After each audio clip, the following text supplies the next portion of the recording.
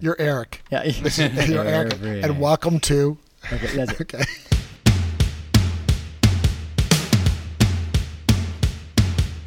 Hey everyone, and welcome to The Reform Way. I am Corey Smith alongside Eric Connor and Peter Pohl. Each week we will bring you interviews, insights, and share our knowledge of the fitness world.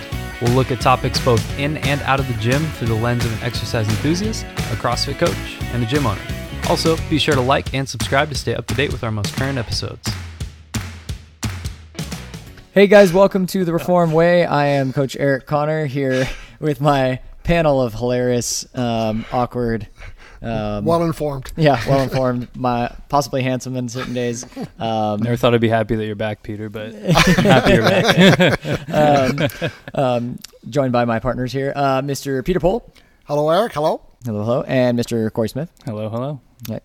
So we're going to get a nice, fun, quick, and pretty common topic, something pretty straightforward. We're going to all kind of delve into it on our own little pieces of it and give some advice. But we're talking about hand tearing, specifically tearing calluses on your hands. If you may not know much about this stuff, this can happen. This in the past for CrossFit was for some people kind of like it felt like a rite of passage. We try not to push too hard on that one, just because it does kind of set you back a little bit, but it is an interesting thing. And most of us have had it, at some time if you've been doing this long enough. So again, tearing your hands can happen in pull-ups, and other hangings like muscle-ups. Some people, I guess, can get it on some barbells, cycling or movements of barbells. Am I missing anything else? Rings. Rings. Anything on the ring? Anything on the On wood? dumbbell snatch kind of on my thumb. Yeah. We can Weird get some areas of the dumbbell snatching and stuff like that. But the bar's the big nemesis. The hanging, Pull-up bar. like pull-up bar. Yeah, totally. So it can happen a lot in those, typically from pull-ups or other jolting. Very common in a kipping thing. So how does it happen? Well, the skin tears. Perfect. And that's how it happens. Nailed it. Nice. I mean, the basics of it is like, if you were to look at your hands, you've kind of got, kind of right below the fingers, there's kind of that row of calluses, and those are usually what tears. So usually people kind of put their hands up on the bar, and those kind of get bunched up, or a lot of weight gets put on them, and it's not evenly distributed on the bar, so then they end up kind of pushing and tearing. Usually it's from kind of holding on a little too long, or just kind of being on like kind of a hot spot where it's rubbing on that for Gripping a long too time. tight? Gripping too tight would definitely probably lead to it. I could probably see also like being a little too loose with your grip would cause a lot of movement too. I think maybe just kind of finding that balance. Do you ever see them? I've seen on people at the gym where they get it in the middle of their hand, towards the palm area, the lifeline. Yeah. So is that from over... I guess that's over gripping. I don't know how you would get it there, but I've seen it there in a lot of folks. They get it right in the middle. I see it in people who really have like that big gymnastics kind of like hook. False, Gotcha. kind of like a knuckles tucked over the bar a little bit more. Yeah.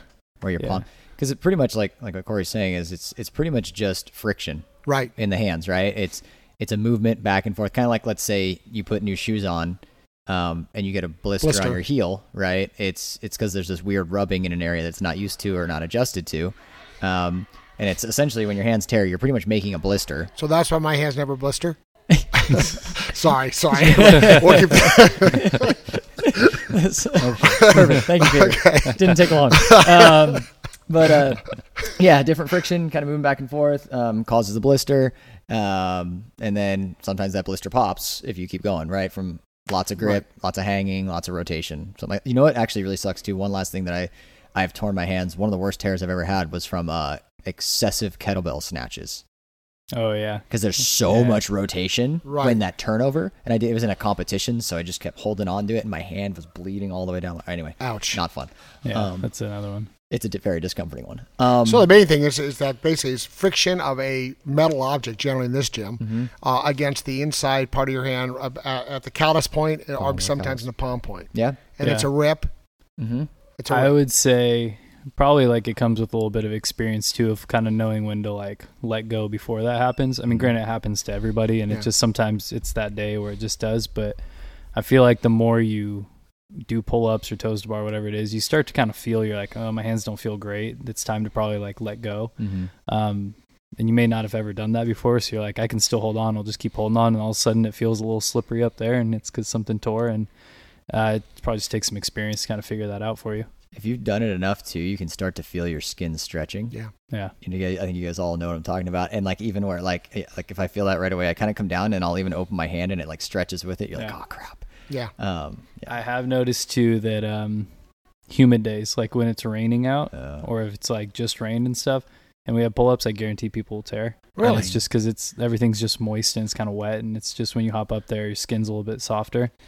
So that's odd because I would think just the opposite. If your skin was more pliable, that it would have less chance of more oils in your skin. You have less chance of tearing. Yeah. May not be able to grip though. Without a doubt, on rainy days, people tear their hands. Because it's kind of softer. It just kind of spreads. You know, like, makes like sense. if you had a scab, like it might even like kind of move easier. Yeah. But it's just not as dry, right? So we have an idea of how they happen. So treating them. There's a few different things even too. One thing that comes to my mind right away. Hand sanitizer. Yeah. Oh man. One thing that comes to my mind right away even is when I was talking about the blister, right? How it is pretty much a blister. A lot of times if I do get some and I know when they're coming or something, I can kind of stop going crazy on it so it doesn't burst while I'm working out. But then you get the blister on your hand or wherever it is. It's definitely necessary to drain it. It's going to be dead skin at the top, but just get a little poke and then it drains out. And then first and foremost, typically washing the hands. It stings like a mofo, even if you don't do the hand sanitizer. And that's the main kind of pain typically. But washing the hands first. And then other thoughts, what have you guys done from there? When it tears, what's your guys' preventable? Once it's, it usually tears a little bit. You get that, you get the little flap. Yeah. Yeah. I know what I do, but what is the prescribed methodology, Corey, that you should do? I don't know if you call it prescribed, but when I get a tear, usually there's kind of that little flap of skin, so I try to like get that off, whether it's cutting off or kind of pull it off. And then what I do is I'll put, just because I have it with me, is like either chapstick or like you could use like Neosporin or Aquaphor or something like that. Because when it starts to heal, that like skin underneath's really thin, and when it dries out, it cracks again. So every time you open your hand, it like cracks open. It gets super annoying. It takes forever to heal. So if you put like chapstick or something on it, it just keeps it kind of moist so it won't like pull open again. That's probably the fastest way to heal something is just so basically remove the dead skin and then put a topical on it as it in the healing process. Keep it clean. Yeah. So usually like a few things that I like to say too, similar on Corey's point, triple antibiotic or like a Neosporin, huge. I used to live on that stuff just all the time.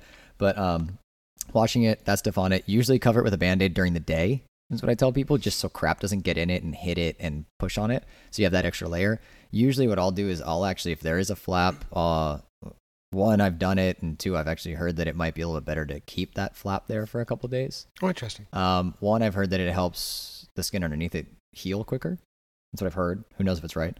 And then two, it almost is like an extra layer again. Like a Band-Aid. Right. So it is dead skin, so it's not anything, but it is just like another layer just in case. And usually...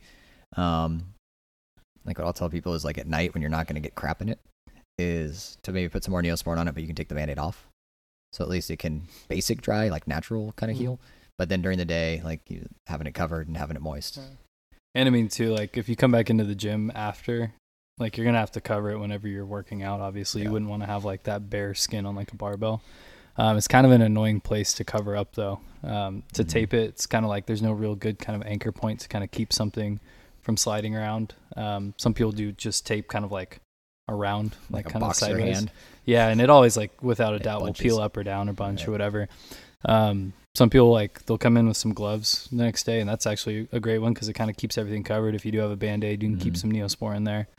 But yeah, covering it up when you come back in the gym is definitely important because you want to keep it clean and not let anything bacteria you're using your hands for virtually everything in here. Yeah, a lot of stuff. Except for a box jump. If you usually do it and take care of it correctly from the start, after a couple days, you're still healing, but you're pretty much fine gripping anything then. Yeah.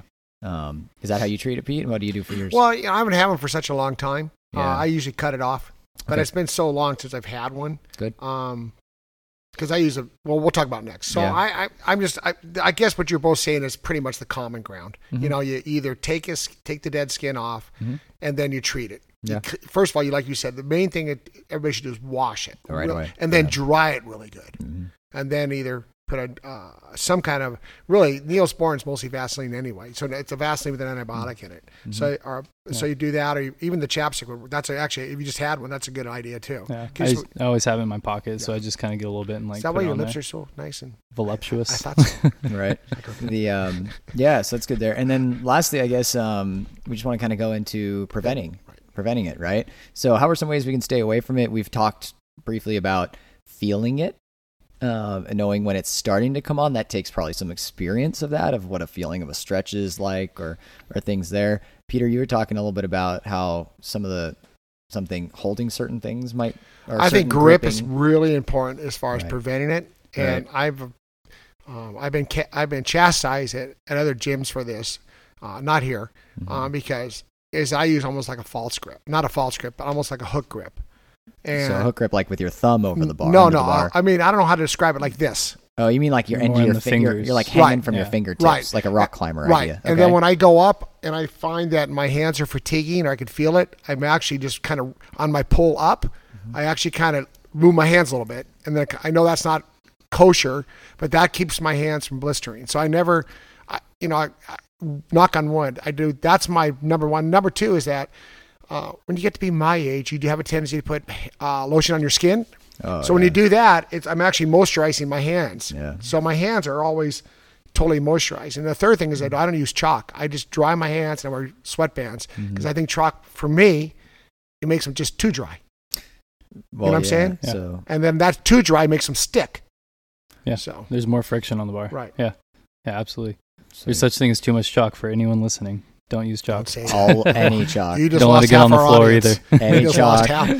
The floor makes me uncomfortable. We just lost Sue. We lost Jeff. I can't sleep at night when I know there's been chalk on my floor. But even chalk does really enhance tears, right? It makes sense. Makes it much easier to tear. Yeah. And then other thoughts to prevent core. I mean, I would say aside from using some type of aid, it would be kind of how Peter said, is just adjusting your grip instead of kind of having like a high pressure spot. If you can kind of distribute the weight equally on your hands, that'll kind of smooth that out to where you have less chance of it. But if you were wanting to use something like gloves or gymnastics grips, are super common now, super easy to find. You'll see people have those, and that kind of helps protect the layer. But I've always found that like grips are really hard to hold on to the bar with. At least with me, is like it has that extra layer where it's kind of hard to stay on the bar. So I'd rather not use them and just kind of know when my hands are kind of feeling a little tired and kind of let go. So and I think that's the biggest thing, is learning yourself as to sets. One, efficiency of movement is huge, because inefficiency, let's say in a kip, leads to a lot more jolting, a lot more like, not rotation, but like more force forward, a lot more force backward, a lot more grip time on the bar. So that's one. If you can kind of get that down a little bit, where you're getting more power from your hips and then your drive of your pull, but not. Would you say like a butterfly would be even less? It's typically less than like a traditional kip, because it's not stopping the momentum back and forth, and you can probably get bigger reps done in less time, so you're not having as much time under tension. But even if I'm doing like I'm pretty comfortable at pull-ups and butterfly techniques or strict or whatever. But like if I were going to 100, just because I can do 50 doesn't mean I should hang on and do 50. I'd probably do them in smaller sets so I can manage my grip and manage the fatigue there, and make it all the way through to not tear, rather than just tearing 30 reps in and be screwed. Yeah. Right. So it's just kind of learning where you might be at with those and staying under that red line so that it's not completely falling apart. Then your technique starts falling apart. Then your force starts going worse into your hands and all that kind of stuff. So I'd say movement awareness. I think also that there's also some people just have propensity to tear. It is. Right. You can do all the right things, but there's certain people that need to wear the gloves or need to wear grips or need to, whatever they need to do to minimize that area that's now become. Also, I'll tell you another thing is that, and I know Parker does this a lot, is they sand their calluses. Yes, that's another one, is treating your hands, right? And so calluses build up, right, because they're just like protecting, because you're gripping a lot. Yeah, there's like pumice stones. There's like little ones that are like in like a pedicure kind of tool thing where it's like a filer, but it has like a blade where you can go over and file those off. I'll usually do those if they get big, because if not, if your calluses are too big, you start to grip, it'll bunch up and it'll start to pull your skin more and tear. So I keep like a really coarse like nail file, like almost like a pumice stone in my car. So when I'm stuck in traffic, I just sit there and like, and it's like a good way to do it whenever I'm just killing some time. Perfect. That's how Corey spends his free time. I was time. going to say, so have you ever seen me? This guy has got his chapstick going. Long walks on the beach. Got chapstick and nail files just in my car. Just Sweet. Well, hope you guys got some good stuff out of that. Just kind of how to treat it. How to and if you prevent do rip on the bar, what's the next thing we have to tell them? Clean Make the sure you bar. clean the bar. Sanitize the bar. Stuart. All right. Thanks, guys. Thanks again for listening to The Reform Way. You can find us on our social media channels. Our Instagram is @CrossFit Reform. Our Facebook is CrossFit Reform. And you can listen to more of these podcasts on any of the major streaming services such as Apple Podcasts, Spotify, Stitcher, any of the major apps, and Buzzsprout.